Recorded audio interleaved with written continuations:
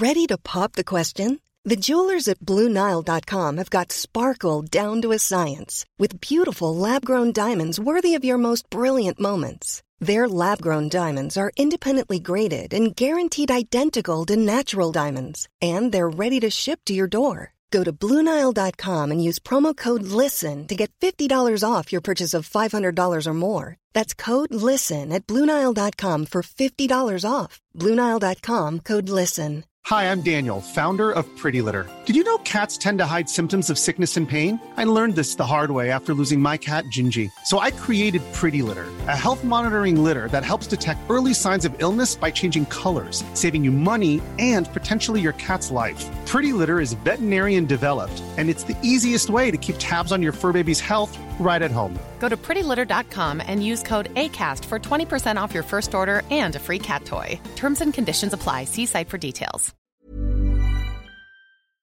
Fast talk, straight talk. Mike Graham fighting the good fight with all his might, providing a welcome dose of common sense for the common people. Solid talk, hot talk. The Independent Republic of Mike Graham. On your mobile, on your wavelength, Talk Radio and Talk TV.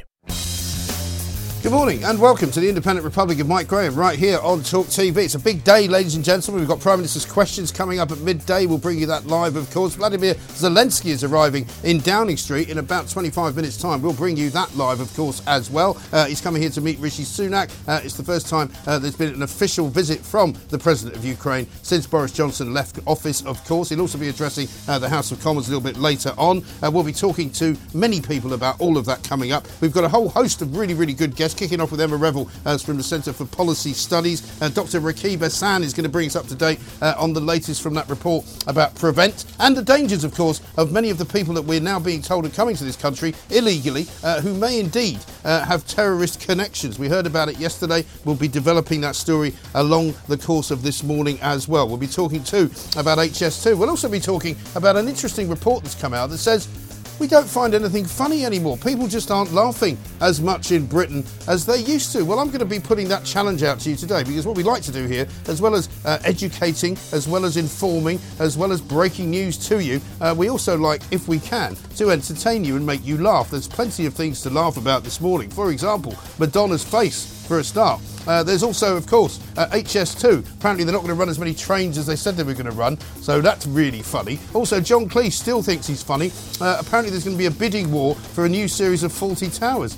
Really? I don't think so. I don't think John Cleese is very funny anymore at all. I'm sorry to say that, but I'm afraid that is the reality of life. We're also going to be laughing quite a lot about the Church of England. They're not apparently sure whether Jesus was in fact a man.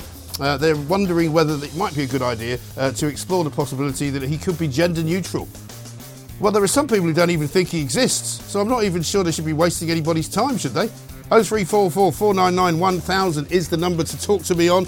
You know the saga, you know the stories. We'll also be talking, of course, about a man who's taking on the education establishment today. This is a guy who was fined for taking his children out of school to take them away on holiday somewhere.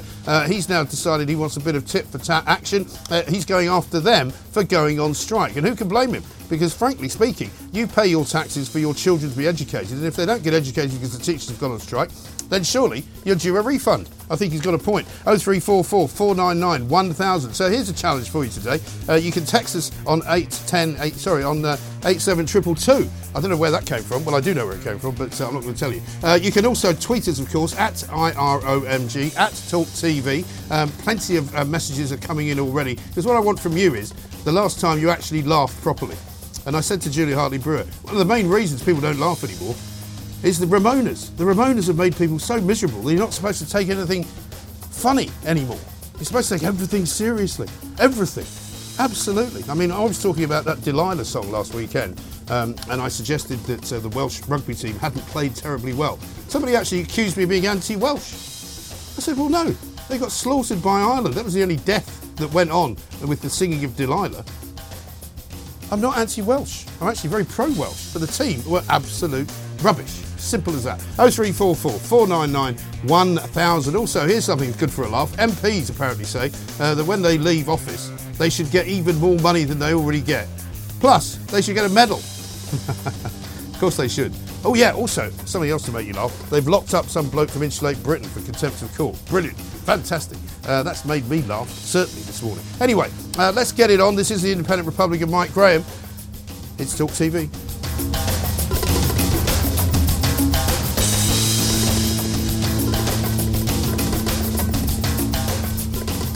Welcome to the Independent Republic of Mike Graham. It's a glorious sunny day. There's a bit more of a fog on the river this morning, but it seems to have lifted even quicker than it did yesterday. There's still a little bit of residue knocking about over HMS Belfast, but otherwise, it looks glorious out there. Emma Revel is with us, Head of Communications at the Centre for Policy Studies. Just a bit of breaking news, Emma, before we kick things off. Apparently, a Supreme Court challenge to the Northern Ireland Protocol post-Brexit trading arrangements has been unanimously dismissed. Not quite sure what that means, but we'll find out. We'll find out from Peter Cardwell exactly what that means. But Emma, very good morning to you. Welcome to the Independent Republic.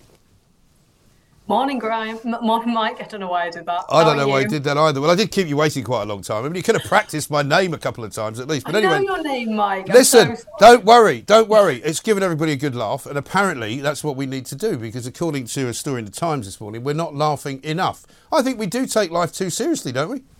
I see, it was all part of my master plan, you see. That's what I was trying to do.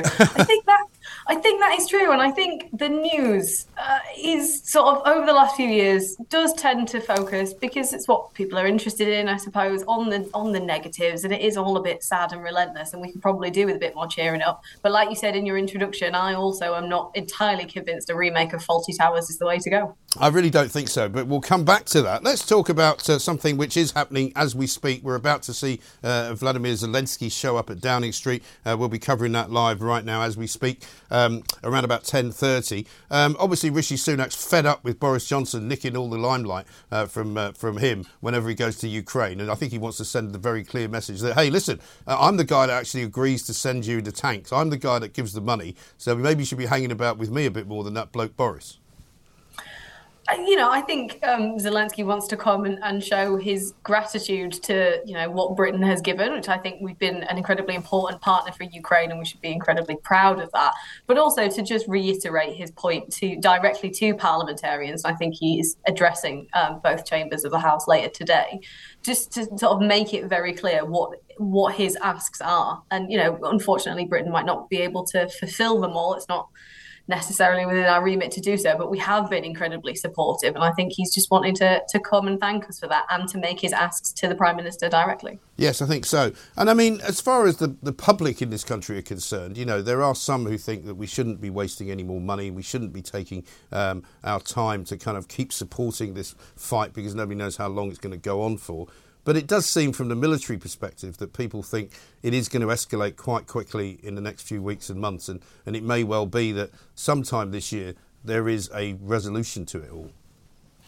Yeah, from my understanding, I think once the harsh winter begins to thaw and into spring weather, it becomes easier for troops to manoeuvre across the terrain, and then there is a concern that Russia will be looking to launch a spring offensive. But I don't think anyone expected Ukraine to hold out this long, and they're not just holding out; they're doing an incredible job of keeping the Russian invasion at bay. So I understand at a time when finances are difficult why people think, well, why are we spending money on this war? But I think this invasion is something that does directly impact Britain because of Russia's oil and gas supplies and sanctions that we have rightly put on exports from Russia.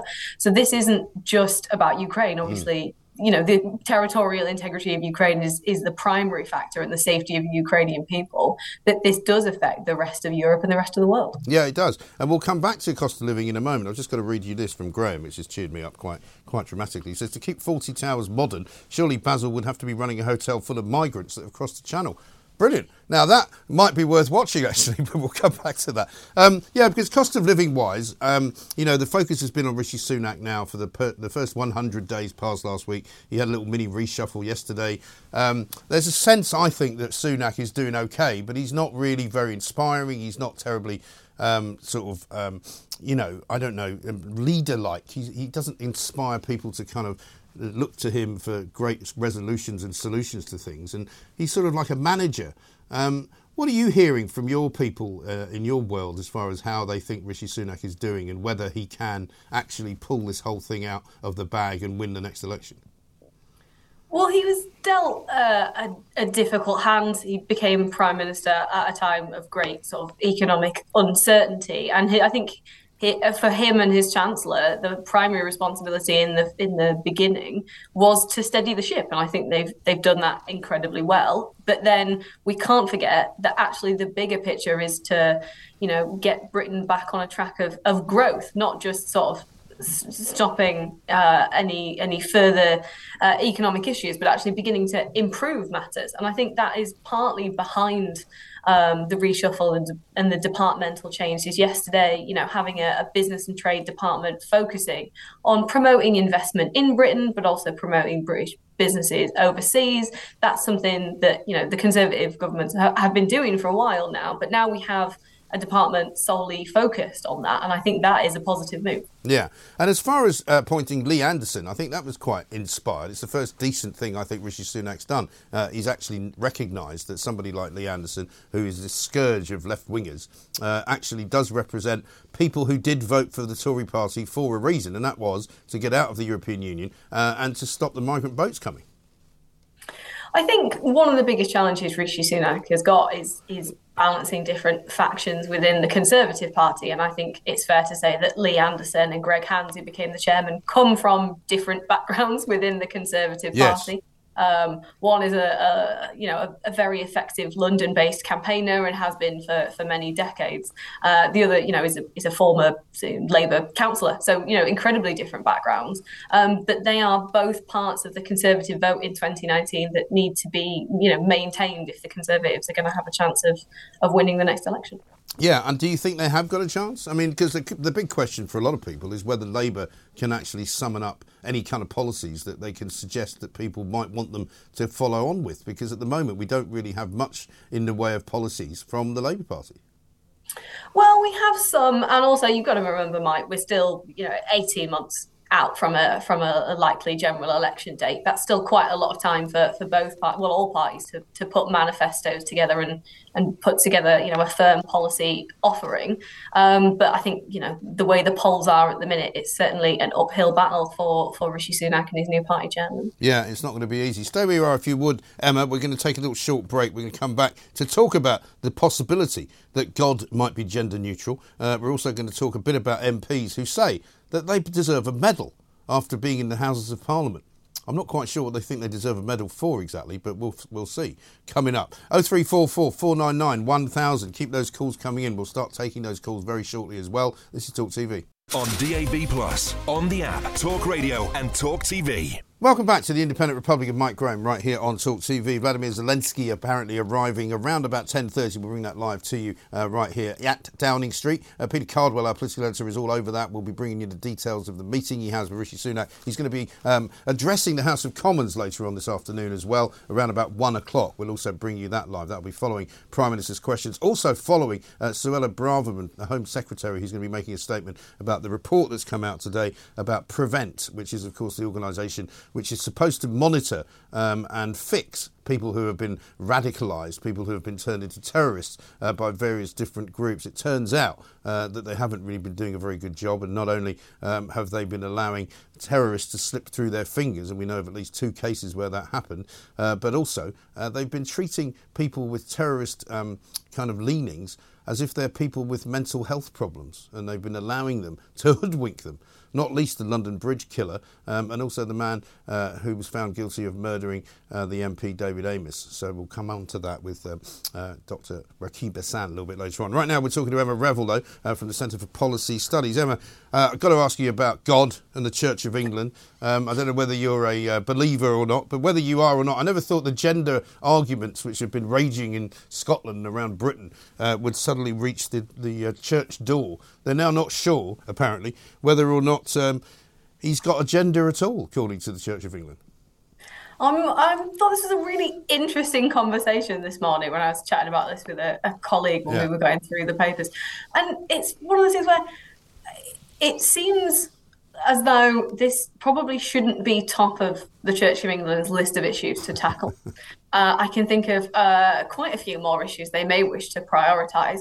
But at the same time, God is I'm not religious, but certainly my understanding is God is supposed to be above humanity. He's not human. I keep saying he automatically because I think that's the pronouns that we've been using.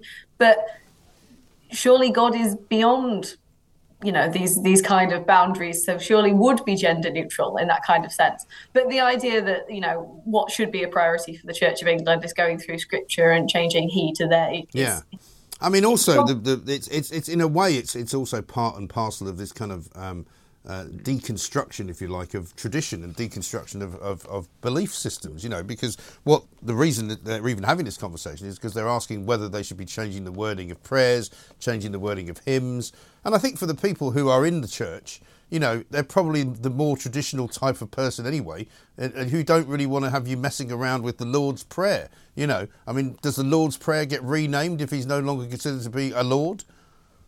Yeah, you would imagine that this is possibly part of a conversation about how to broaden the appeal of the Church of England, but the people who are already in and very committed to the Church of England, possibly less likely to be interested in this kind of conversation, and the people that you may be appealing to with some more gender neutral prayers are probably not going to sign up to such a traditional organisation in the first place. Yeah, well, exactly. And I mean, Our Father is the actual Lord's Prayer, and that's how it starts. I mean, what are you going to do? You're going to say our, I don't know, non-gendered person? I mean, you can't really change that, can you?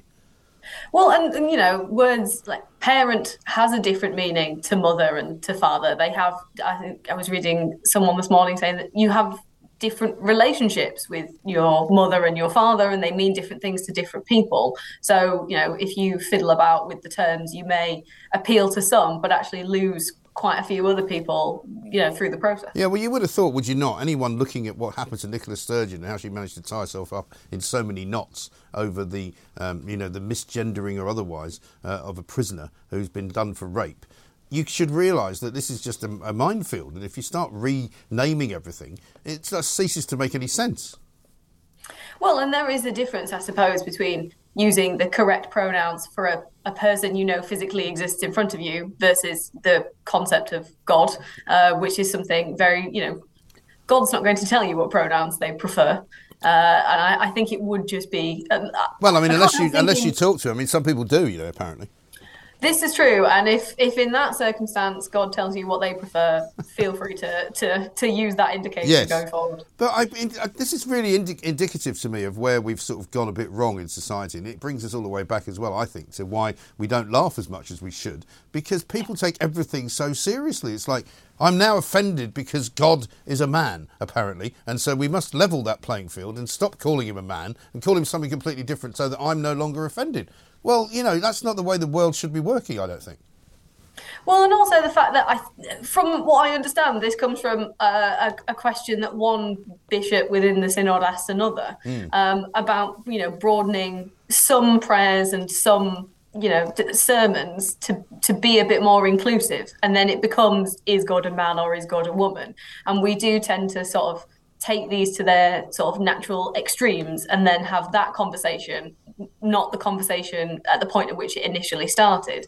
And as you say, then it becomes a very serious thing that people get very offended about on either side. And it's no wonder we're not laughing quite as much as we should. Well, that's it. I mean, I don't remember so many people being so offended about so much ever in my life. I mean, I don't know about you, but I mean, you're no longer considered to be presumably anything like Generation X. I don't know really what I should be calling you. I'm even careful not to offend you by putting you in the wrong category. But, the people who are now the sort of the youngest adults, I suppose, the 18 to 24 crowd, seem to be offended by absolutely everything.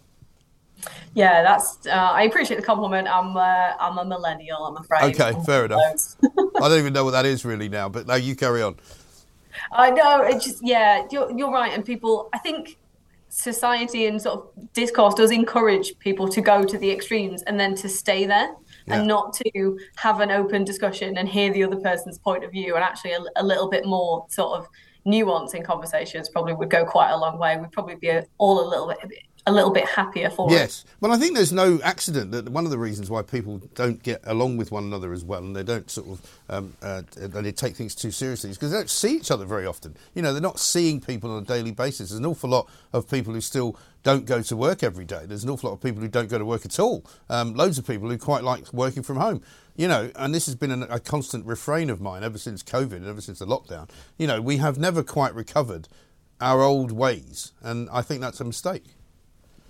That's true, and so much of our conversation now as well is online. It's on, you know, places like, it's not just all on Twitter, but a lot of conversations are on Twitter, and I think that does encourage. You can't pick up on things if it's written down, whether that's WhatsApp or, you know, Slack if you're working from home, or on Twitter. There's a lot of nuances missing. You don't pick up on sarcasm quite as much, and then people get very quickly to a point of offence and misunderstanding. And actually, you know, if it wasn't so online, if it was a little bit more in person, you'd pick up on those nuances a bit easier. Yeah, absolutely right. Here's one for you from Kieran. He says, how about Satan, male or female? Male, right? And then he says hypocrite. I don't know who he's calling hypocrite. You're calling me hypocrite, Kieran. I don't know. I've no idea whether Satan is male or female. What do you think?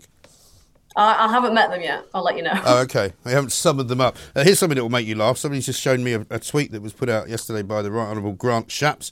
Delighted that he's become the first Secretary of State for the new Department for Energy Security and Net Zero. But in the final paragraph, he says, bringing down bills and thereby helping to have inflation instead of half it, which I suppose is one of those things that just happens when you don't pay attention to your tweets, but it is quite funny. Let's finish up with MPs. Apparently, there's an MPs committee. They're always having these committees to discuss their remuneration, which is always good to know. Apparently, they say that rejection by voters can often be an emotional and traumatic experience, and the noble enterprise of public office should be encouraged, defended and recognised. They already get a payoff, basically. What they're saying now is they should get more of a payoff. 6 figures would be nice, they say. That's what they get in Germany. But they should also get a medallion of service. Are they having a laugh? I think we shouldn't take all of these recommendations too seriously. I think, you know, I think what the recommendation is that after an MP service is finished, they could, you know, have some kind of event with family where they are given recognition for their public service. And actually, being a politician of any kind, whether it's a local councillor or an MP, they are incredibly difficult jobs, and they are at their heart public service. And I think we should be a bit more cognizant of that fact and recognise that a little bit more. But you can understand why MPs say MPs should get more money. Is a difficult conversation to have with the public at any time, but also, yes, you know, when everyone's feeling the pinch. But I think the same report says that after the 2019 election, the average amount received by an MP losing their seat was only £5,000. Which, you know, I'm sure a lot of people listening would love a £5,000 payoff. I'm not even sure if I believe that, actually, to be honest, because I remember doing a story once when we had to put a paper out before the election result was known, and what we did know was the number of MPs who were leaving their jobs because they decided to retire or whatever, and they were all getting about 40 grand. So I think there's quite a decent payoff, and they get a pension as well, regardless of how short a time they actually work. So I don't think they're too badly looked after. I think, as you say, this is really not the time to be discussing it. It's not, and I think as well there is a perception that a lot of MPs go off after their parliamentary careers to very well-paid jobs, and I think that is true if you've been a cabinet minister or a very vocal, very prominent backbencher. That's not true for actually quite a lot of MPs, and I think the 2019 election coming so fast after the 2017 election, a lot of MPs who lost their seats at that point didn't have the experience, didn't have ministerial careers to fall back on, and they probably did struggle a little bit more than someone leaving after, 30 years as an MP, for example. Yes, absolutely right. Emma, got to run. Great to talk to you. Thank you very much indeed. Emma Revel, Head of Communications at the Centre for Policy Studies, with her thoughts this morning on a great many things. How about this from Brad in Cambridge? Morning, Mike. It was only a matter of time before Wokey Welby decided that he knows more than God. I am a Christian, but I'm sorry to say that I'm finished with the church. It has just reached a point where it is meaningless. I think that's right. Here's one from Tony, who says the UK is being perverted by Marxist fanatics in the MSM and academia. Even God is in play. It's madness. Well, I wonder what God makes of it all. 0344 499 1000 is the number. We're not laughing enough, so start laughing. Start telling me what's funny, and we'll get on a lot better. I promise you. Vladimir Zelensky appearing very shortly at Downing Street. He's coming to visit Rishi Sunak. I don't know what he's going to say to the House of Commons later, but I imagine it's going to be, thanks for your support, keep it up. This is Talk TV. On the app, on your smart speaker, Talk Radio and Talk TV. Welcome back to the Independent Republic of Mike Graham right here on Talk TV. We've got a great many things to talk about this morning, and I want to talk to you about every single one of them, of course. The church wants to say, maybe God's not a bloke. Maybe God should be gender neutral. Well, what about Jesus? What about the Son of God? That's what he is. What about the Holy Ghost? I mean, I was raised as a Catholic, so I know a bit about this religion business, right? And what I would say to you is that there are women in the Bible, there are men in the Bible. God is not really either. So perhaps he should be gender neutral, but I just don't think you need to make that an official thing, do you? Generally speaking, the Son of God is a man, so Jesus would be a man. There have been feminists in the past who have said that Jesus maybe wasn't a man. Jesus definitely did exist. Whether you think God existed or not is another matter. Some women have also said maybe God is a woman, and some women have even portrayed God as a woman. Has the world gone mad? Let's talk to Joe, who's in Derby. Hello, Joe. Good morning, Mike. Morning. How you doing? Emma. I'm doing okay. How are you? I'm very well. Very well. What can I do for you? What's brown and sticky? I don't know. Tell me. A stick. Very good. Thank you. I see. I'm laughing favourite. already. I'm Thank laughing. you. I mean, I wasn't expecting people to ring up and tell me jokes, but I don't mind if you want to do that. No, But it's that's true, my isn't it? People favourite. take things far too seriously now. Yeah. Our dad was brilliant and very, very sort of sarcastic, and we grew up with that. We were laughing a lot of the time. Yeah. And whenever I need to have a laugh, I ring up, or she rings me, my sister, my younger sister, Jen. Yes. And we have a right belly laugh about nothing. Yeah, right. But a lot of people, it goes above the head, and then you're sort of laughing like a drain, and they're looking at you as if to say, ooh.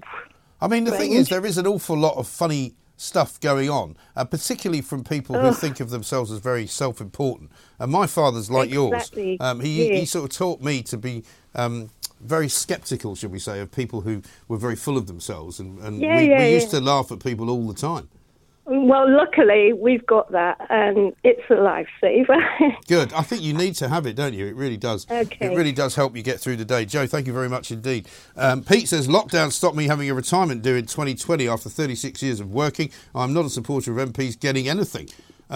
Well, I mean, I think that's probably true. Mr. Angry from Huddersfield says, our great country is going to the dogs. Taliban in our country, plus lunatics who don't know what a woman is, idiots who think it's okay to glue themselves to roads, bring back national service and the death penalty, child molesters, child killers, rapists. Why waste money keeping them in prison for years? GB should stand for get a backbone. I won't even bother about religion. The world has gone mad.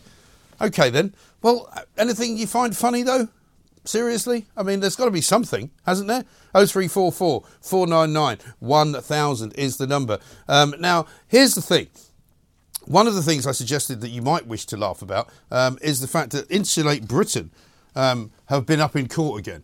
And Insulate Britain, as you know, are a source of great amusement for an awful lot of people, especially those who think that they take themselves a bit too seriously. But yesterday, there was a court hearing in which one David Nixon, who calls himself a care worker from Barnsley, was sent to prison for 8 weeks, convicted of contempt of court because he refused to apologise for telling a jury that fuel poverty and the climate crisis had motivated his actions. Now, apparently, he's not very happy about this. He's basically telling everyone and anyone who wants to listen to him that he's been very hard done by. And all he was trying to do was basically to express why he loved what he was doing, i.e.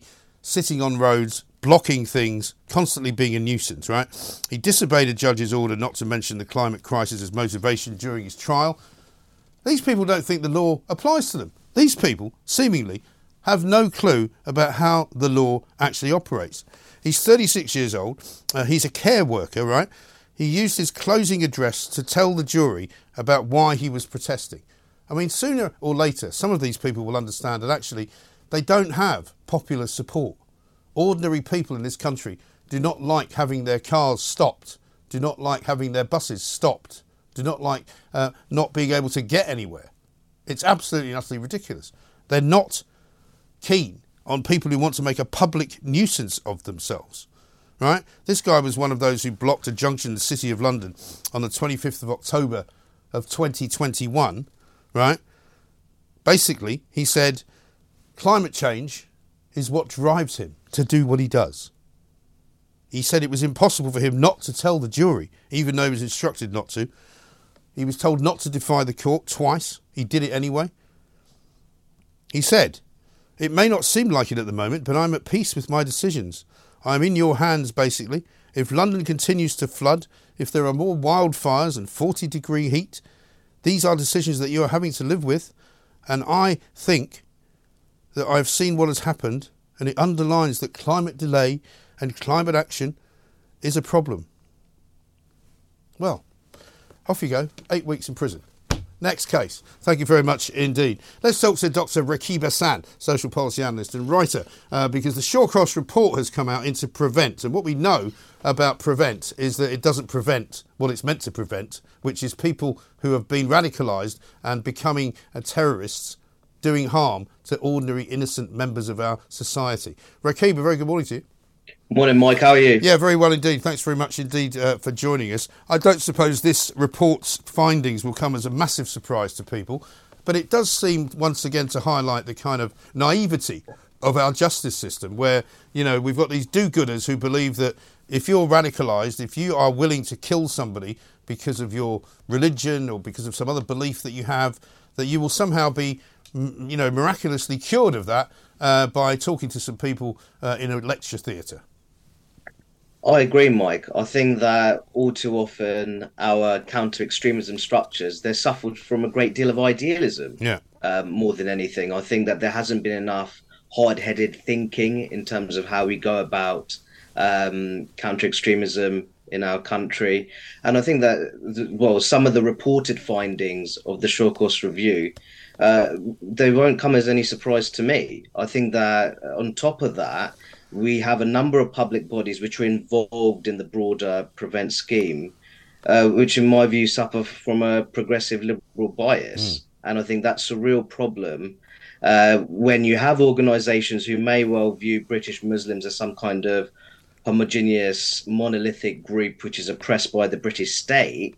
Then how are we meant to robustly tackle Islamist extremism if there are practitioners involved within the Prevent scheme and indeed organisations involved within it who have a mindset which works against that? Yeah. And I mean, do you think, as I do, that actually a lot of this is driven by a kind of misplaced belief that just to kind of single out Islamist threats and Islamic fundamentalists and Islamic kind of radicalisation, that's somehow viewed as being racist, and that's how we got to the problems that we had with the grooming gangs being ignored, and similarly here, where they didn't really investigate Islamist groups, but they tried more to investigate, what they regarded as incels or other sort of what they called far-right groups, which are clearly not as big of a threat.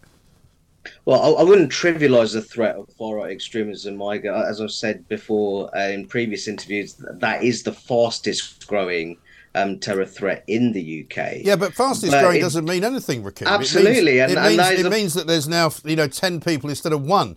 That's what it means.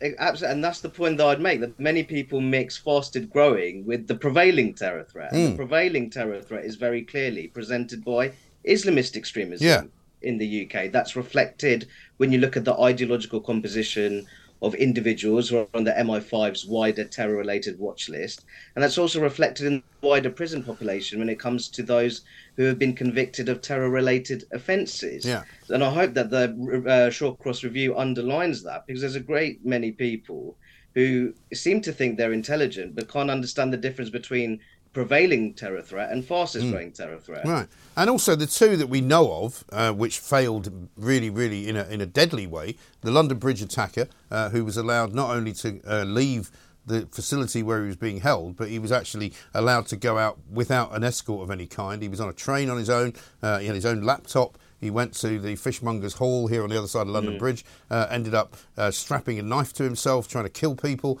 Then we had the guy who killed David Amess, the MP. Both of them, sort of very much graduates of the Prevent scheme. Well, and I think that the perpetrator behind the Texas synagogue siege, he had also interacted with the Prevent scheme. So what is clear as day is that the Prevent scheme, how it's currently organised and structured, is simply not fit for purpose. And when you hear of those kind of cases, what that does is undermine public confidence in our existing counter-extremism structures. And I do feel when it comes to de-radicalization, I think there needs to be a healthy dose of realism when it comes to de-radicalization. Now, there are different stages of de-radicalization, but what is clear is that there has been too much faith being put into de-radicalization schemes. And quite often you've seen situations where you've had individuals who've duped those involved in those schemes, pretending that they have been de-radicalized. And then when in reality they remain hardened fundamentalists. Yeah. Well, I mean, it's obviously very easy to hoodwink these characters in Prevent, and you can't really blame the people for doing it, in the same way that some of the people arriving on small boats into this country tell people they've been trafficked so they know they can stay, or they tell people they're homosexual so they know they can't be sent back, or they tell people that their lives are in danger if they go back to their original country. You've written a paper just recently as well about integrating Britain's communities and how, that isn't going particularly well. And all of these things to me are connected. Absolutely. I think that they are somewhat interconnected. And I think that it touches on one of the points you made already in this interview, Mike, is that there's a great deal of political correctness and racial and religious identity politics. And I think that another problem is that there are people who see radicalization as some kind of mental illness. What they're doing, they're ignoring the ideological character of it. Now, of course, there may be situations where mental vulnerabilities leave an individual more exposed to being radicalized. That is a genuine possibility. But I think ultimately, when it comes to counter-extremism, we have to encourage individuals to take personal responsibility for hugely problematic and indeed dangerous ideological beliefs that they may hold. Otherwise, there's no chance of de-radicalization taking place in those kind of situations. Yeah, it really is unfortunate, isn't it? Because it's not just that the system doesn't work. People die as a result of the system not working. What do you think will be the result of this Shawcross report? I mean, who's going to take notice of it? Who's going to fix what Prevent does and try to prevent, if you like, these kinds of horrors happening again? Well, I'd like to think that the current government will take notice of the Shawcross review, and I think one of the likely findings of the Shawcross review will be the fact that it's let down anti-Islamist British Muslims. I think that the existing counter-extremism structures, they don't make use of the underground intelligence and good faith of anti-Islamist British Muslims, who quite often face various forms of Islamist intimidation on a near daily basis.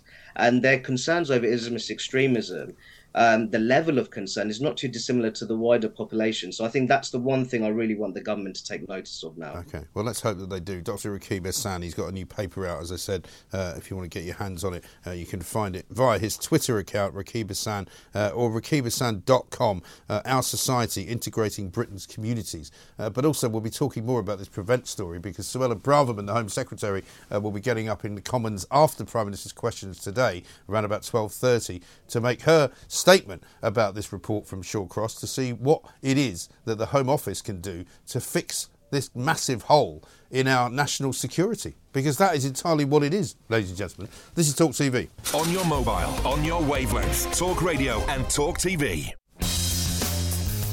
Good morning and welcome back to the Independent Republic of Mike Graham right here on Talk TV. We've got lots to do. We've got 2 hours in which to do it. We've got Vladimir Zelensky arriving here on our shores. He's coming to meet the King. He's also coming to meet Rishi Sunak. He's going to be in Downing Street, we think, sometime in the next hour, possibly. He landed at Stansted, so he could be having some trouble getting through. You never know, because it's a bit slow there sometimes. I'm only joking. We're all going to talk about many things as well, including laughter, including God. Is he a man or not? Is he even there? I'm joined in this hour, I'm delighted to say, by a.k.a.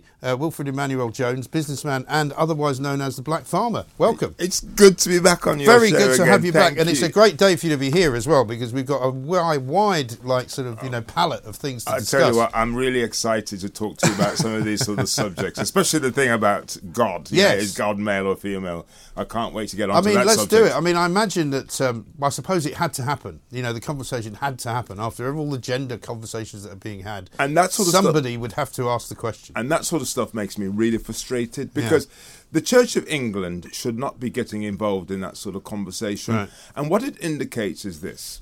is that the Church of England is what I call top down. Yeah. You have all these intellectuals up there having debates about whether God is a male or female, Right. and they shouldn't be doing what I think the church should be responsible for, which is about how do you help people during their times of suffering. Yes. And my big frustration with the Church of England is this. I've been campaigning for a while now that if you are from a non-traditional farming background, the chances of you getting land to go and do farming is almost impossible. Right. Now, the only way around this is that there are a lot of institutions that owns a lot of land. Yeah. And one of those institutions is the Church of England. Yes. The Church of England owns a vast sway of land. And what they do is that they just rent it out to the same old traditional families and then get the money in.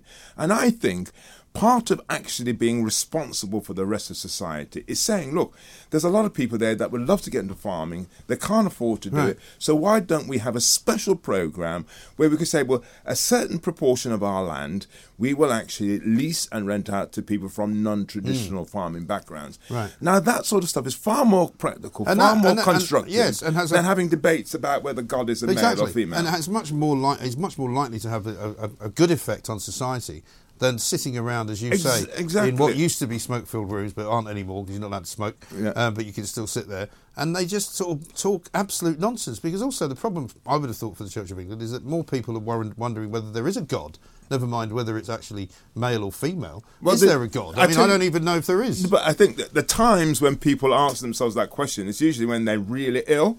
And I can remember being in hospital, about 8 years ago, with acute myeloid leukemia and being on death's door. Yes. That's the time you start saying, is there a God? And what is your legacy? Praying. That's when you My start... brother-in-law, funnily enough, who didn't particularly believe in God, he got cancer and he was like, I believe in God. I'm going to pray just in case there is one. Well I think the thing is this, is that, you know, it's all about having hope. Yes. When you get into the realms of things outside reason and logic... You need to have something. Yeah. For some people, that is religion. Something just helps you get through this massive uncertainty. Yes. And that is where the church should be really pushing and helping people.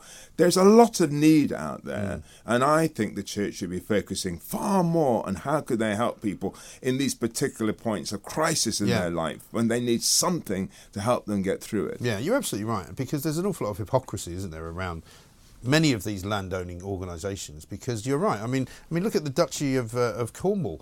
You know, King Charles passed it on to Prince William. 160,000 acres of land they've got, right? Now, I'm not going to particularly have a go at them, but there's an awful lot you could do with 160,000 acres, which they're not doing. Yeah, and you see, I've been on this programme before, and I've said, look, what we need to do is that we really need to bring some life into farming. Yeah. It's just the old traditional farmers. We've got to make it easier for people from non-traditional farming backgrounds to actually get into farming. Actually, I want to do a bit of an ad here, because I have just launched something called the New Face of Farming. Okay. And the whole idea behind that is to invite 16 and 18-year-olds to go down to Ritley Agricultural College. Ritley is an agricultural college in Kent. Okay. To come and spend a weekend just to get a feel for what it's like to work and live in a rural environment. And then if they like it, they could then go and actually do courses at these agricultural colleges. That's a good idea. Because, again, if you are from a town and a city that is not agricultural, you don't know what it's like. But you might feel that it's something you'd be interested in, but there's no way for you to go and do it. Because as a kid being brought up in Smallheath in Birmingham, I loved being on my dad's allotment. Right. And that was the thing that gave me the idea that one day I would like to own my own farm. Yes. I had no idea of how to sort of do it. Luckily, I was into the position where I was able to earn enough money, so I was able to go and buy land. Right. The only way you can get land these days is if you've got enough money to do it. And it's not cheap, is it? And it's not cheap, and it shouldn't be like that. That is why what I want to see is initiatives that gives people an opportunity to get access to land. Yeah. So the whole thing about this New Face of Farming initiative is to start young, because I believe there's a lot of young people who would like to do that, but they just don't know how to do that. Yeah, absolutely right. And I think that goes for almost any business. And we've got an apprentice scheme here now, which encourages people to come in and look at what all sorts of different jobs. Apprentice schemes in the media. Absolutely. I think they're great. They're brilliant. And because I'm a guy that left school without any qualifications at all. I'm not one of these people that went to university. I learned by people giving me an opportunity to watch them do their job. And I think that you learn a lot more watching and seeing people doing it rather than sitting in the classroom getting bored to death trying to actually educate through a system. But this is what I think they've got wrong, and we'll talk about Rishi Sunak and your view of him in a minute. But, you know, this whole kind of idea that Rishi Sunak came out and said, let's all make sure that kids are learning maths until they're 18. It's well, crazy. why?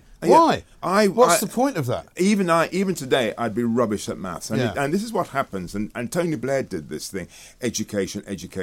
Because they are the sort of people that had the type of brain that meant they'd be able to absorb the information in a classroom. They then think that every kid is going to be like that. There are tons of kids like me that actually gets thrown onto society. There are far more kids like you. Absolutely. You know? That get thrown on society's dustbin heap because the educational system actually does not work for them. And I think that if we actually didn't have these people always advocating that the route you've got to go down is through the universities, otherwise you're nothing. I think it's a waste. And I employ people who've been to university. And I tell you, the moment they start to get their foot in the real world, they suddenly realise that most of the tough... They shouldn't have bothered. I was talking to somebody who's on the apprentice scheme here, who went to university and is now on the apprentice scheme, and she was basically saying, I might as well not have bothered. I should have just come in here 3 years ago, and then I would have already advanced myself and I'd have a decent job and decent money and all the rest of it. And one of my kids is like that. He's not particularly academic, doesn't really know what he wants to do. He's talking about travelling. I'm like, fine, do that. But just get yourself into a place where you can start working and then see what you want to do. And I tell you, the other thing that actually demonstrates that university doesn't necessarily give you everything, because most of the successful people that you will see, they're dyslexic. And I'm dyslexic as well. And what dyslexia does, it means that you have to train your brain in order to think outside of the box. And therefore, when you have a problem, you come to it from a totally different angle. Whereas actually, if you're trained into a particular way of thinking, your thinking then restricts thinking outside of the box. And I think education as well now, particularly in secondary schools, in state secondary schools anyway, really kind of teaches the wrong stuff, because they don't teach you to be inquisitive. They don't teach you to be different. They teach you to conform. They teach you to listen. They teach you to believe everything you're told. You know, that's not what I call education. It's one of the biggest curses we have in society. It's about conforming. And then what it does, it creates this thing about a woke society, about people feeling that you could only operate within the certain parameters, and anybody operating outside, they're odd, they're different, they've got to be castigated. There's something wrong with them. There's something wrong with them. But it's those people who change the world. It's the dreamers, the people who think outside of the box. They change the world. They come up with a great Well, I was saying idea. this about one of my sons who has little run-ins every now and then. He's brilliant, academically brilliant, but disciplinary-wise not so great. But he runs up against these people all the time, and because he doesn't like being told what to do. I was like that in my day. They used to be. They were still allowed to cane you. And I was getting a slipper. No, mine was a cane. I was in the headmaster's office, and I think they got to a stage where they got fed up of caning me, and the best punishment he ever did for me says, right, you've got to come in and you've got to stand outside my office from 9 to 4 for 2 weeks. Wow. And that broke my spirit. That would. Because it's the cane boring. was no problem. I mean, the slipper, we used to have a league table in my school. It was like, how many of you had this week? Nobody cared. Nobody cared. But I said to him, Pythagoras would never have come up with his theorem if he'd just gone to school every day and did what he was told. Archimedes, the same. These guys were mavericks. They went out and did something different. You've got to challenge the status quo. And I think that actually the people who we should really look up to are those people who are not frightened of challenging the status quo. Definitely. One of the things I'm always saying about life and people are always in search of certainty. And if there's anything that is certain in life, that is life is uncertain. Exactly. And I had a friend who used to say to me, what's your 5-year plan? I'm like, I haven't got one. He's like, well, you should always have a 5-year plan. I said, why? He said, because you should always know where you're trying to go. He got fired about a year after he told me this, and he went, now I see what you mean. But because he was devastated by losing his job, and he had this 5-year plan, which has now been blown up. And what I say to people is this, rather than desperately search for certainty, accept the fact that certainty does not exist, but actually get the confidence to say that whatever I meet on my journey in life, I will find a way of getting around it. Yeah. And the story you've just told, because I had a brother that died a couple of years ago, and he was of the mentality that I'm going to work until I get to pension age, and that's when I could start living. Right. Unfortunately, he died of cancer, and therefore it never ever got there. Yeah. And I just think that what people need to do is they need to not to be frightened of uncertainty. Yes. Uncertainty is, in a sense, it's a precious gift, uncertainty. It is. Because it keeps us on our toes. I love it. It keeps us alive. And it's, we came in this morning, we had a completely different show, and then we were told Vladimir Zelensky's turning up. We were like, oh, great, okay, well, we're still waiting for him to turn up, but he's on his way to Downing Street. We'll have to throw a few things around, chuck it up in the air. Yeah. That's the kind of show I like to do. Well, I don't like to come in and go, everything's been planned since yesterday. Yeah. So what? So rip it up. So uncertainty does two things. Is that people either get excited by it, and so you and I are the types of people that are excited by uncertainty, or actually it makes them fearful. They think, my God, things. Some people hate it. Yeah, they think it's disorder. They think it's sort of disorder. So I think for your listeners, if they are listening to this, is that which one are you? Are you the sort of person that gets frightened by things that are uncertain, or does it excite you? Right. And excitement is, and even if you say to yourself, this is exciting, you are going to feel different about it than being fearful about it. And the thing about being an entrepreneur is that everybody feels fear. Yeah. It's then how you actually, your attitude towards fear. Well, this is it. Courage is not about not being frightened. As I always say to my kids, it's about dealing with that and taking the fear on and somehow conquering it. You can still be scared. There's nothing wrong with being scared. Yeah, and I think there's a wonderful quote that I was listening to, that you've got to, in order to get to courage, you've got to go through uncertainty.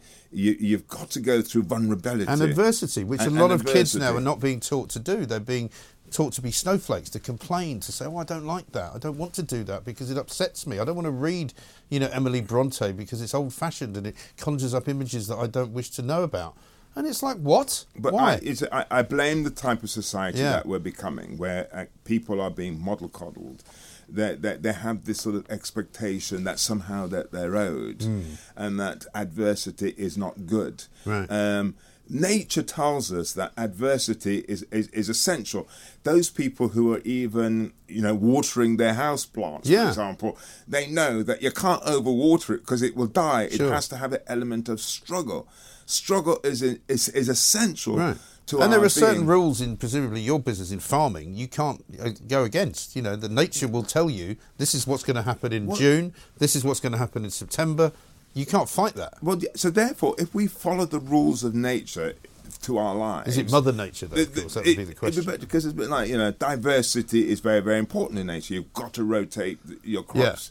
Yeah. You can't, you've got to make sure that your animals are not sort of interbred. So nature is telling us that diversity is important, that struggle is important in order to get hardy products. Now, what we need to do as human beings is to recognise that makes us stronger people, rather than thinking that everything has to be very soft for us. And I think we're now getting to a society where it's getting a bit soft. It is getting a bit soft. Don't get me onto strikes. I'm going to get you onto strikes in a minute, because we've got to stop for a minute, but I'm going to keep you here because there's a lot more to talk about. Okay. We are here with the Black Farmer, Wilfred Emmanuel Jones, and of course we want to hear from you as well, because this is all fascinating stuff. This is the only place you hear this kind of thing, by the way. This is Talk TV. On DAB+, on the app, Talk Radio and Talk TV.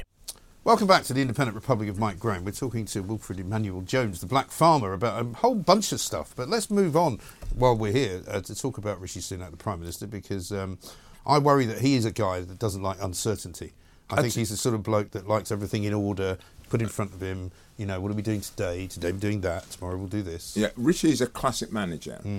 And what this country needs is a leader. Yes. And you need to have a totally different mindset to be a leader. I must say, I saw the interview that he did with Piers. Yeah. And he should be really pleased with that. Yes. Because it was the best interview I've seen him do, actually. Absolutely, absolutely. And I think one of the reasons why it was a good interview is that you got a flavour of the guy, rather than every time you normally see Richie, you just think, actually, he's memorising his script. Yes. You just feel that is a bit of a machine. And then if you are going to bring about change, you want to get people to feel they've got a leader who's going to help them through it.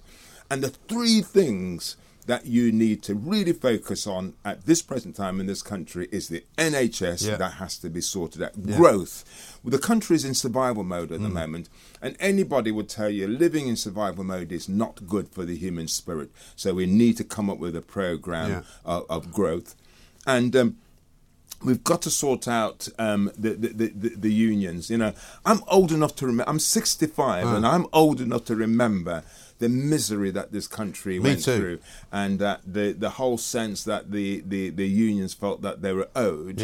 And there's a lot of young people now that wouldn't realise that we've been through this loop before, and that the public sector workers, they do well. Those of us who are in private industry, we don't have the luxury of the sort of pensions that these guys have.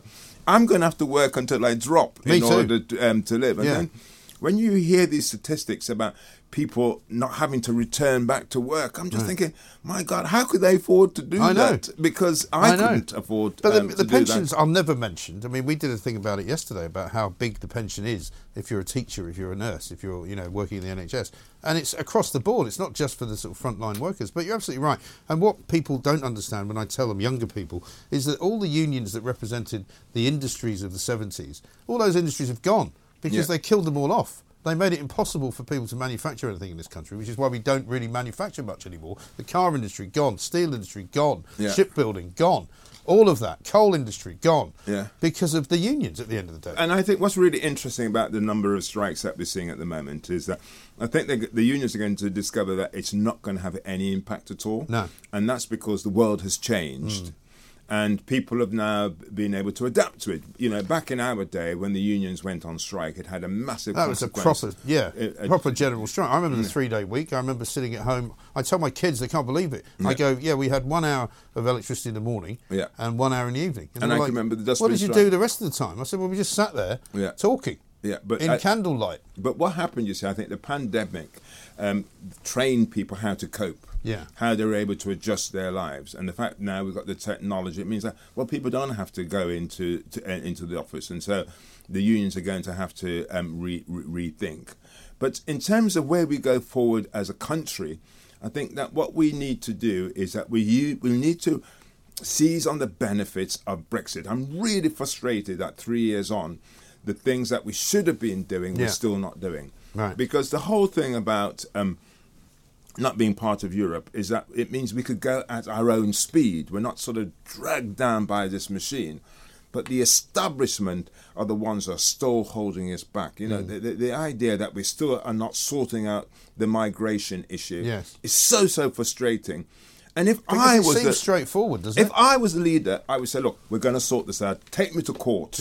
You know, we just like these left-wing solicitors are doing at the moment, they're dragging it out. Well, why can't the government do the same sort of stuff? This is, the people voted for this. We would do it. Okay, we'll go through the court process, but whilst we're going through the court process, we will start this process anyhow. It is madness, and I think you need the type of leader to say, this is what people voted for.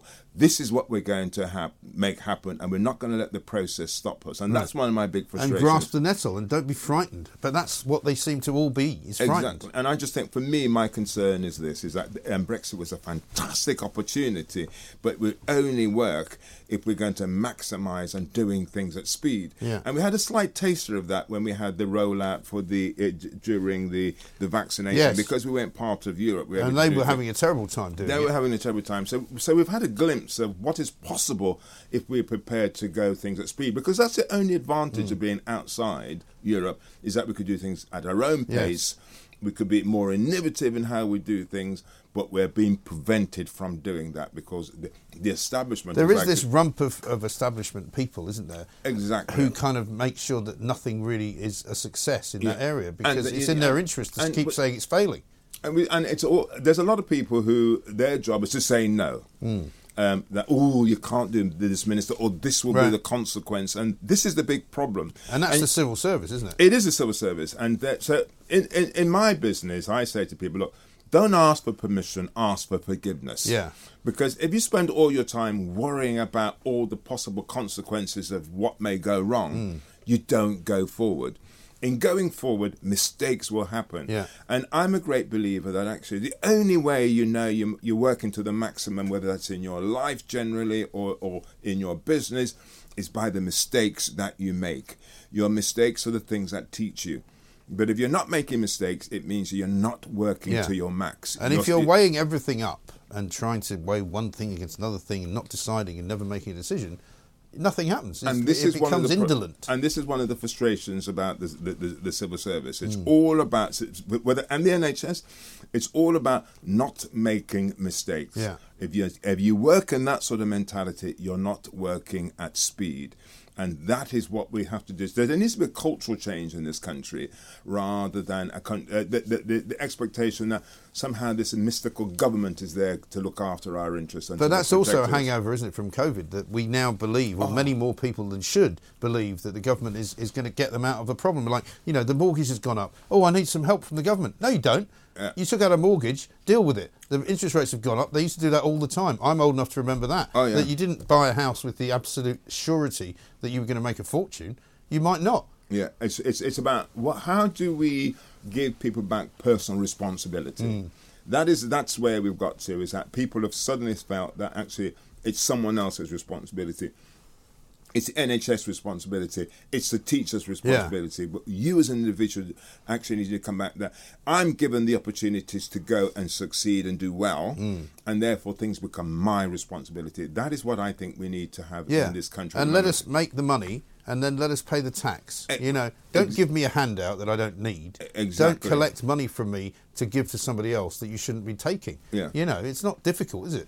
One of the things we were talking about earlier on is that how do we give more support to the small businesses who are the backbone to this country? And I just do not think that there's anyone that really represents their interests or even understands what these people go through. And when I talk about small businesses, I'm talking about the taxi driver. Yeah. That's a small business. I'm talking about the plumber, the electrician, all of these, somebody who's the dressmaker. There's tons and thousands. These are all the people that the likes of David Lammy says should be going on the tube, take their work on the tube. Well, sorry, if you're a plasterer or you're a plumber, you've got a lot of gear. You have to take a van.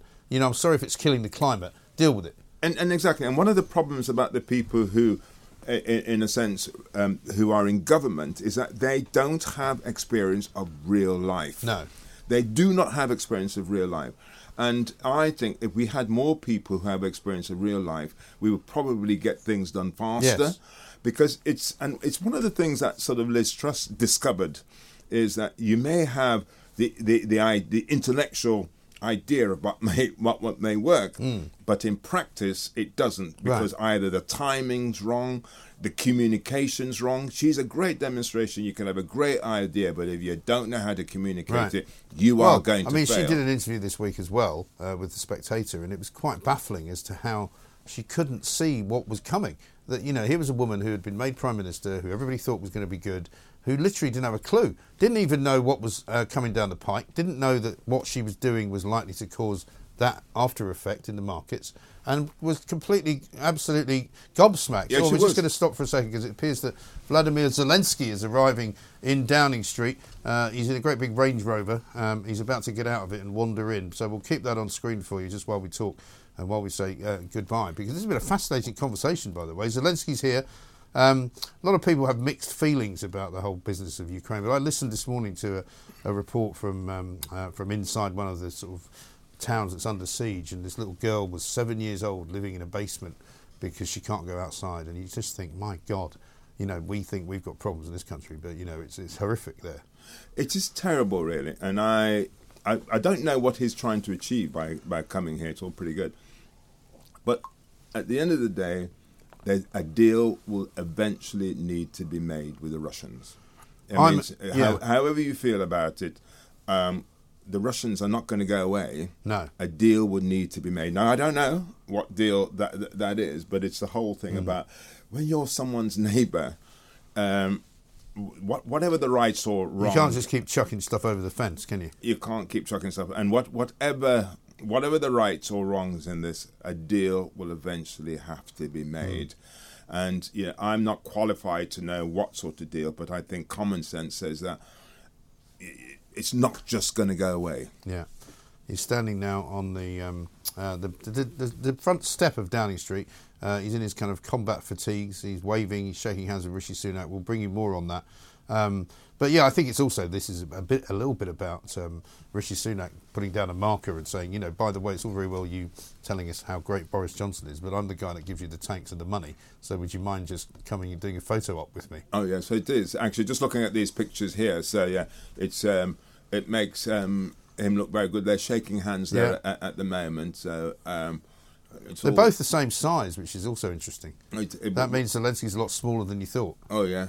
And yeah, I mean, the thing, they make nice pictures, and as I said, a deal eventually will need to be had. And it's just terrible the lives and the suffering that's going on there at the moment. And I would like to see the thing sort of resolved sooner rather than later. Yes, I think so.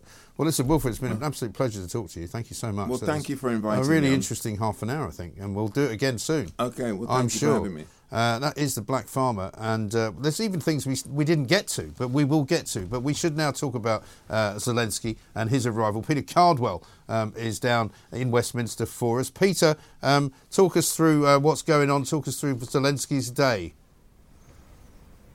Well, President Zelensky arrived at Stansted Airport just about an hour ago, and of course got here a lot faster than most people can, because he will have had those blue lights flashing and the police bringing him to Downing Street, where he's just arrived for a meeting with Rishi Sunak. He is going to be in Downing Street now for some time. I would imagine the men will talk about further military aid from the United Kingdom to Ukraine, which is being announced today. More of that 2.3 billion in military aid that we have given them. In fact, we're training up to 30,000 Ukrainian troops, 10,000 of them already, probably 20,000 or so more in terms of how to use tanks. We'll also be training in the UK, and the two men will be talking about the fact that airmen and seamen will be trained as well here in the UK. The British military will be training them. So that's something the men are going to be talking about. There's further aid as well in terms of tanks that are going to be sent to Ukraine. And of course, President Zelensky, after his meeting with Rishi Sunak in 10 Downing Street, will travel just a few minutes across the road to the Houses of Parliament, where he will be giving a historic address to both Houses of Parliament. That's going to be in Westminster Hall, which is the oldest part of Parliament, a huge hall where people like Nelson Mandela and American presidents have addressed both Houses of Parliament. So there's a bit of a bun fight for seats in there this morning, because of course nobody knew about this until this morning. But a historic visit. President Zelensky has only been to Washington and Poland, so this is really his second or third, depending on how you look at it, visit to the anywhere outside Ukraine since the Ukraine war started. So a historic day for the UK, and those two men will be, of course, getting down to business very, very soon in terms of their discussions in Downing Street. Excellent stuff, Peter. Thank you very much indeed. Peter Cardwell reporting into us there from Westminster, where Vladimir Zelensky will be appearing in the Houses of Parliament, speaking to both houses, the House of Lords and the House of Commons. We're seeing him inside now, Downing Street, with Rishi Sunak. Obviously, they'll be having talks leading up to Prime Minister's Questions, which gets underway at midday. You're watching the Downing Street feed even as we speak. We'll be getting statements, I'm sure, from both of them at some point shortly. Coming up next, though, we're going to go to James Heal, who's diary editor at The Spectator. We'll get his view on what's going on today and his preview as well of what's likely to happen during Prime Minister's Questions later on in the next hour. This is Talk TV. Nationwide, by your side, Talk Radio and Talk TV. Welcome back to the Independent Republic of Mike Graham right here on Talk TV. We've been watching President Zelensky from Ukraine inside Downing Street. We'll bring you more on that, of course, as it comes. There will no doubt be a statement being made either later on this afternoon or possibly before Zelensky addresses the joint Houses of Parliament, which are, of course, going to be taking place in Westminster Hall after about 1 o'clock this afternoon. We've got PMQs to come as well, of course, at midday. Let's go now live down to College Green. James Heal, diary editor at The Spectator, is there for us. James, very good morning to you, I should say. Morning, Mike. It's been a busy old morning so far. Not only did we get the surprise announcement that the Ukrainian leader was coming into town, but he hasn't got a lot of time in Downing Street before they all have to get down here for Prime Minister's Questions.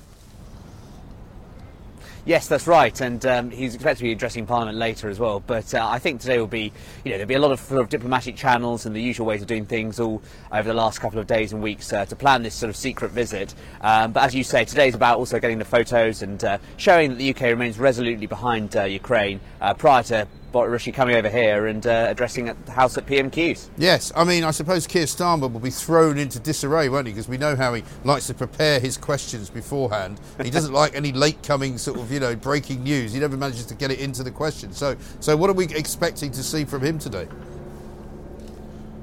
Well, I think as you hit the nail on the head there, right, actually, which is that, by announcing this just sort of an hour or two before PMQs, one would expect Keir Starmer to embark on a more statesman-like direction in his questions today. I think the temptation naturally would have been to lead on the reshuffle and maybe ask why, for instance, given the press reports about Dominic Raab's behaviour, he remained in post as a result of that. But I think there could be a chance we could see Keir Starmer split his 6 questions into 2 different topics, perhaps one maybe leading on the Ukraine to start with, and thereafter turning to more the sort of Punch and Judy, hurly-burly, nitty-gritty politics of Westminster. Yeah, absolutely right. Because, of course, we've had, I suppose, in the meantime, since the last time they spoke, we've got a new chair of the Conservative Party. Lee Anderson being appointed deputy chair seems to have wound up the lefties no end. They seem to think that's a terrible idea. But, of course, a lot of Tories think it's a great idea. I was quite surprised, genuinely, that Lee Anderson was picked up by Rishi Sunak because he is a bit of a loose cannon. He is a bit of an unpredictable character. What do you make of that? Well, I think it's an interesting move, and I think it's a bit divisive in some senses. He's got lots of friends in the 2019 intake who are delighted by it, but then there are some, obviously, who elsewhere in the country who say, hang on a sec, this guy was Labour councillor until 5 years ago. What I would say is this interesting for 2 points, one of which is he's very, very popular among the grassroots, keep inviting him to constituencies. He told me the other day he'd done about 12 in a year or so, which is a lot, more than most cabinet ministers.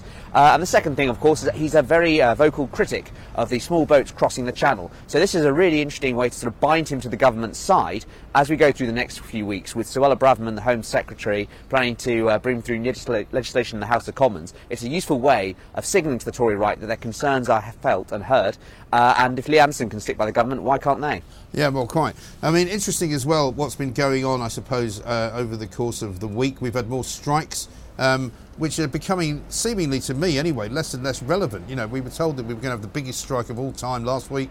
This week we've had 2 nurses strikes back to back, paramedics out as well, physiotherapists out as well. I mean, whenever I see a picket line now, I just kind of walk past it and shrug my shoulders because, it's so regular that you see one and there's hardly ever anybody on it. And you just think, well, so what?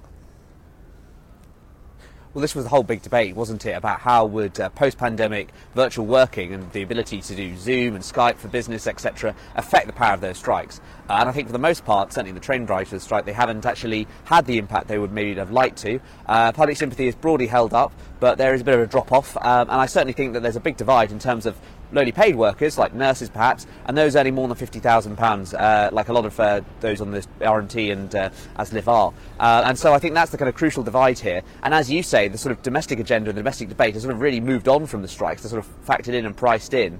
And I've been surprised by how well the Tory party has held together on this. And remember, just last week there was a debate in the House of Commons and legislation going through for minimum service levels, which means that you'd have to have sort of a certain amount of staff, things like the NHS, and that was voted through by a majority of 69, a big, big majority.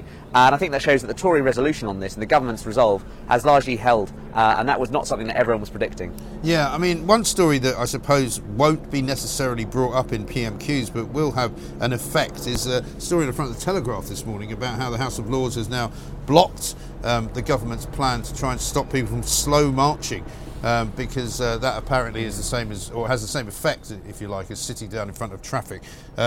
Basically, that's now that tactic is now going to be allowed. So the government's kind of attempt to shut that all down has gone by the wayside, by the looks of it. Yes, and I think this is a concern that's felt through a lot of MPs I speak to in the House of Commons. It's a real nuisance. The question is whether, of course, it can get through. The House of Lords can delay things up to a year under the Parliament Act. We can get through before the next election. I think the next couple of months is going to be the government and Rishi Sunak deciding which things they really want to prioritise, which are going to win them the election. Of course, there's a long-standing issue, 3-4 years now, for Extinction Rebellion, Just Stop Oil going on with their tactics. And I think that they constantly innovate, and it's a problem the law has to reconcile with. Yeah, I think think that is part of the problem, isn't it? Because whatever they want to do, they seem to be able to do with impunity, and nobody seems to be able to figure out quite how to stop them. One story that did break this morning before all of this happened, and I hadn't really had a chance to ask anyone, so I'm going to ask you, but you may not be able to answer the question, is about this Northern Ireland Protocol decision made in the Supreme Court this morning, where there was an attempt, I think, to do away with it, and that's been dismissed by the Supreme Court. Nobody seems to be quite sure what it all means. It's all a bit complicated over there. Yes, I was talking to one member of the government the other day who said it was like trying to give birth to a sort of large animal like an elephant or something, because it takes a great deal of pain, there's lots of months of delay, and no one's really sure what the result's going to be at the end of it. Basically, I think that it's going to be political rather than legal solutions which get through this protocol. There's been lots of talk and murmurs in government of some solution later this month, coming up with a way in which the EU and the UK can put some of those issues to bed on checks going into the government, and I think that it's going to be through that kind of negotiation, which whether it can be sold to the DUP is quite the other question, but rather than these legal tactics, because it is the law, and as you say, the Supreme Court challenge was thrown out. So I think it will come down to whether the Tories can get something through with the ERG wing of the party, and pleasing those Ulster Unionists as well. Yeah, absolutely right. James, good to talk to you. Thank you very much indeed. James Hill, diary editor at The Spectator, giving us a bit of a preview of what we can expect from Prime Minister's questions. We've still got, of course, Vladimir Zelensky inside Downing Street with Rishi Sunak having talks. There will, of course, be a statement that will come out of Downing Street. I'm not sure whether it comes out before Prime Minister's questions or after, but also get Vladimir Zelensky addressing the joint houses of Parliament, the House of Lords and the House of Commons, in Westminster Hall around about 1 o'clock, slightly thereafter. Let's talk to some of you, though. How about this from Terry in Birmingham? Morning, Mike. I laughed yesterday when Grant Shapps appointed Energy Security and Net Zero Tsar. Where did we put those candles? Well, yeah, you might need to start stocking up, because they've now actually got a department for net zero. Rather than going away from it, they seem to be hurtling ever closer towards it. Let's talk to Anne, who's in Hertfordshire. Hello, Anne. Hi. How you doing? Good morning. Morning. I'm fine, thank you. What can I do for you, Anne? Well, I heard it on speaking on your show. I heard it on the show earlier about the people that were gluing themselves to the road. Yes. And he got an 8-week sentence. Yes. He should have got longer. And also, who's paying for the damage they caused? Yes, it's a very good point. They should, because they've got loads of money. They're getting bankrolled by all these rich people like Dale Vince and various rock stars. You know, they should be made to pay the damage. And apologise to the general public for the inconvenience caused. And do you remember there was a story earlier this week that they said it cost £7.5 million to police all of their demonstrations? Well, we should definitely fine them £7.5 million, shouldn't we? Yeah, because I think they're just dull wasters that are wasting their lives and disrupting our lives, and it's disgusting. Yeah, I agree with you. I think you're absolutely right. And the lady that wanted to collect her son from nursery couldn't get through. Yeah. No, I mean, they've ruined so many people's lives. They've made it so difficult for people to get to work. They should absolutely... Do you remember those characters that climbed up the M25 Dartford crossing and were there for about 4 nights? It was absolutely ludicrous. Completely ridiculous. And you're quite right. Longer than that, and I'm glad he's lost his job. Yeah, good. I have carers looking after me because I'm disabled. Yeah. I certainly wouldn't want him looking after me. No, absolutely not. What a great call. Anne in Hertfordshire there says that the carer, the bloke who's been sent off to prison for 8 weeks for contempt of court, by the way, who's moaning and groaning about it, is supposed to be a carer. And what sort of a carer gives up his job in order to go and sit down and glue themselves to a road or climb up some kind of gantry or basically make a nuisance of himself? And she's absolutely right. It's coming up with a good idea, that. £7.5 million is what the Metropolitan Police said it cost to police the Just Stop Oil protest. Well, how about we fine them £7.5 million? Or maybe, actually, go after the people that bankroll them. Maybe find Dale Vince £7.5 million. I like Dale. He's got plenty of money. I'm sure he can afford it. I think he should stump up the money. If you're listening, Dale, we just need a small cheque. £7.5 million should cover it. We can put it back into the Metropolitan Police, and taxpayers will no longer be out of pocket as a result of what these complete and utter maniacs get up to on a regular basis. So that's all we need to do. Across the UK, online and on DAB, the Independent Republic of Mike Graham on Talk Radio. If you enjoyed that, be sure to catch the whole show 10 to 1, Monday to Friday on Talk Radio, via DAB, online or via the Talk Radio app. If you have an opinion on the stories we cover, we'd love to hear from you. Call us 0344 499 1000 or tweet at Talk Radio during the show to have your say. The Independent Republic of Mike Graham on Talk Radio.